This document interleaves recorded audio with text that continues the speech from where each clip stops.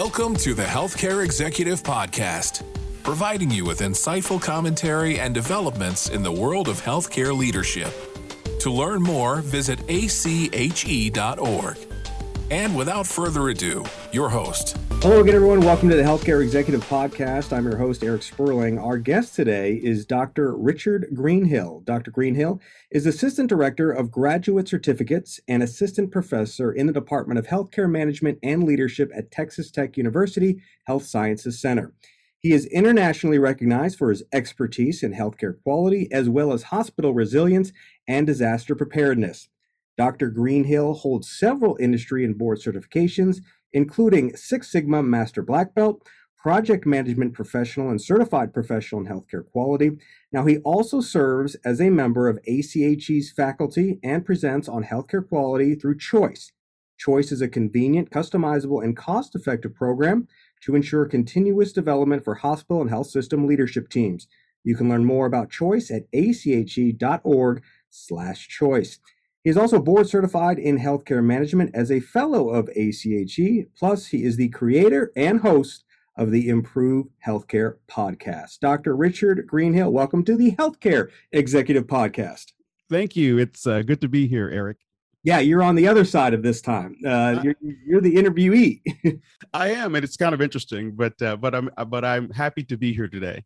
All right, let's jump right in. Now, you have an extensive background in quality management, as we described. How did you become immersed in that area, and why is it important to you and other healthcare leaders? That's a great question. I started my career in laboratory medicine in the Navy in blood bank and microbiology back in the mid to late 90s, not to date myself. For those familiar with the medical laboratory, quality is the substratum of our very existence. So early on, I was conditioned to acknowledge and focus on quality in my day-to-day work. So as I ascended the ranks in the Navy, of course, everyone had heard of the total quality management and total quality leadership. But then there was this evolved set of methods called Six Sigma. So in the 2000s, I became a Six Sigma Black Belt and more recently, a Master Black Belt. I learned a long time ago in the clinical laboratory that quality is the most important thing in healthcare delivery. Then what struck me was all the harm that we do to patients as an industry. This was also raised in the Institute of Medicine report in the late 90s called To Err is Human, which many of the listeners are probably familiar with. So in all my roles on active duty, in the Navy, as well as the private sector, quality was at the center of every role that I've held. It's important to our industry because our job is to heal people and not to induce further harm. And I know all my colleagues in the United States and around the world have the same orientation towards high quality care and not harming the very people that we're responsible for helping through some of their most challenging moments in their health and in their life. Yeah, I want to ask you about, you developed a new ACHE seminar that actually shares a title with this podcast, Revitalizing Your Quality Improvement Strategy. So why did you choose Revitalizing as part of that course title?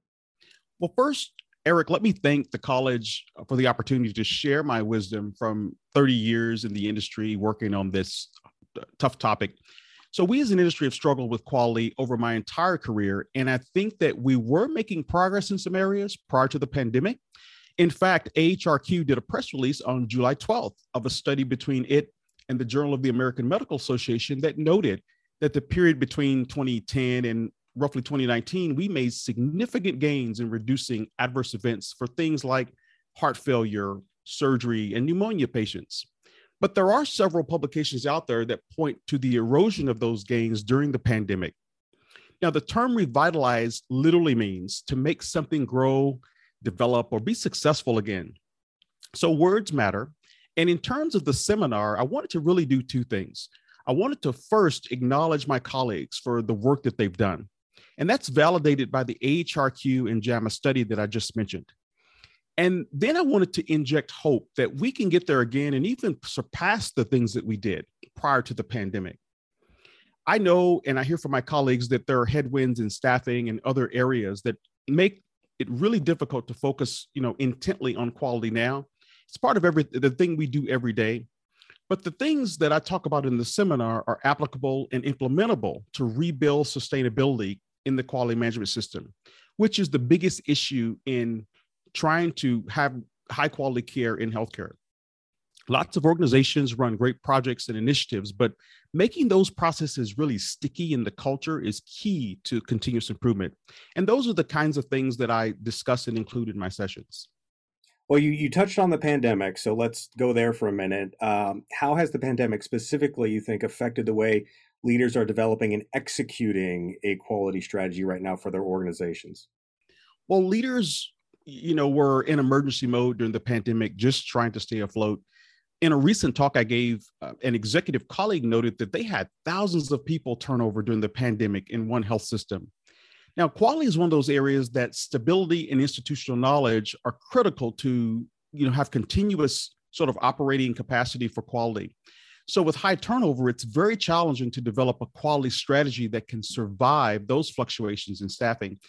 And there are some things that leaders can do in the development of quality strategy around knowledge management to ensure that the precious lessons learned and the key parts of the quality management system remain intact. So to go back to your question, the pandemic, as we know, disrupted everything. And what I'm seeing now is many of my colleagues are either in refresh mode for their strategic planning or planning a refresh in the coming months.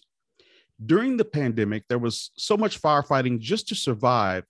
And now that the worst appears to be subsiding, leaders and boards are going back to really look at those goals and see where they need to shore up their quality. So, the notion of having a seminar that can share best practices is really exciting for them and for the industry.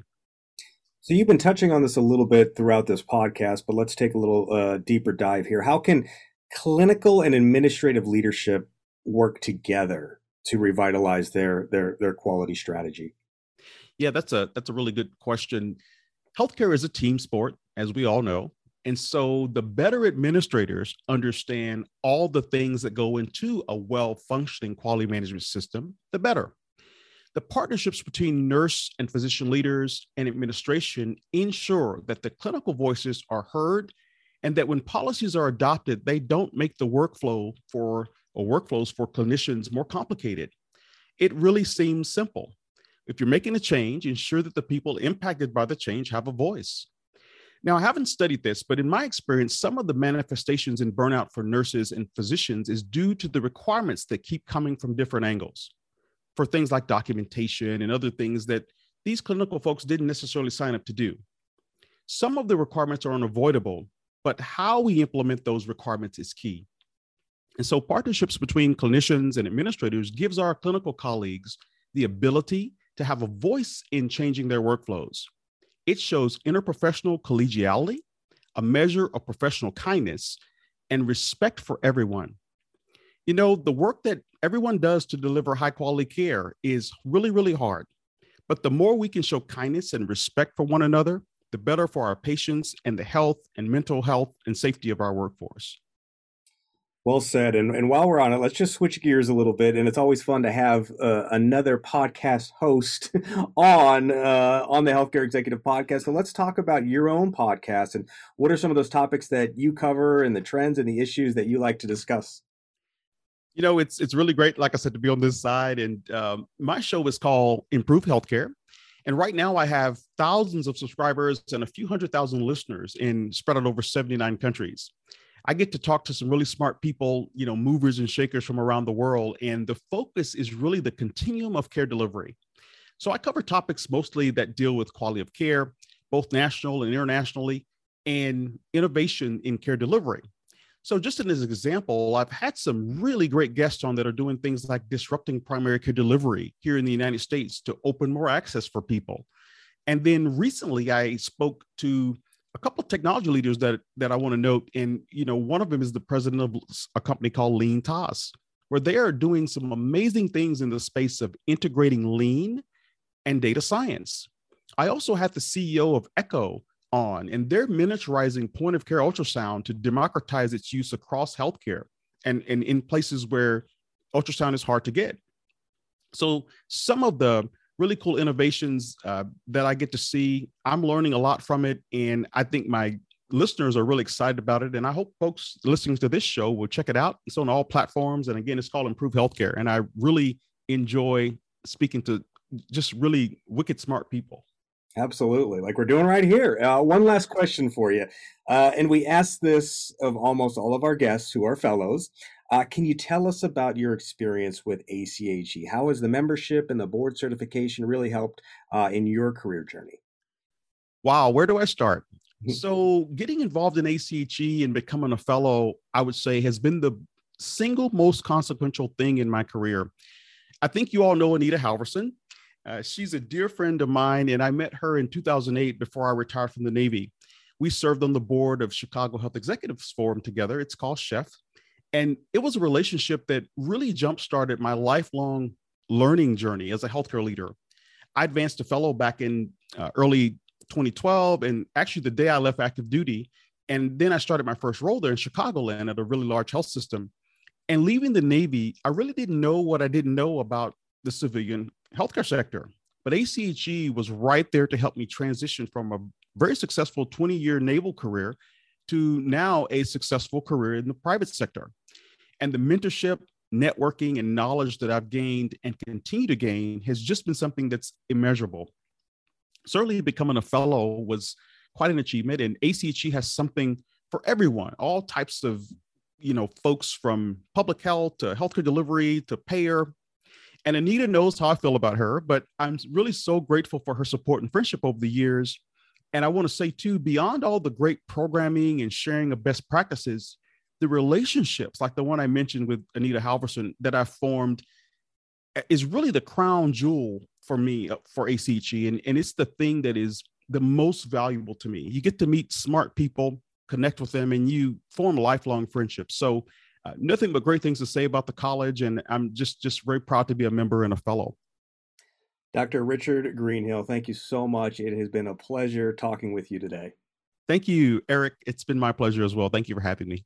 And thanks to all our listeners. And we will see you next time right here on the Healthcare Executive Podcast from ACHE. This has been the Healthcare Executive Podcast, brought to you by the American College of Healthcare Executives. If you've enjoyed the show, please consider rating and reviewing on iTunes or your podcasting app of choice. And for more information, find us online at ache.org.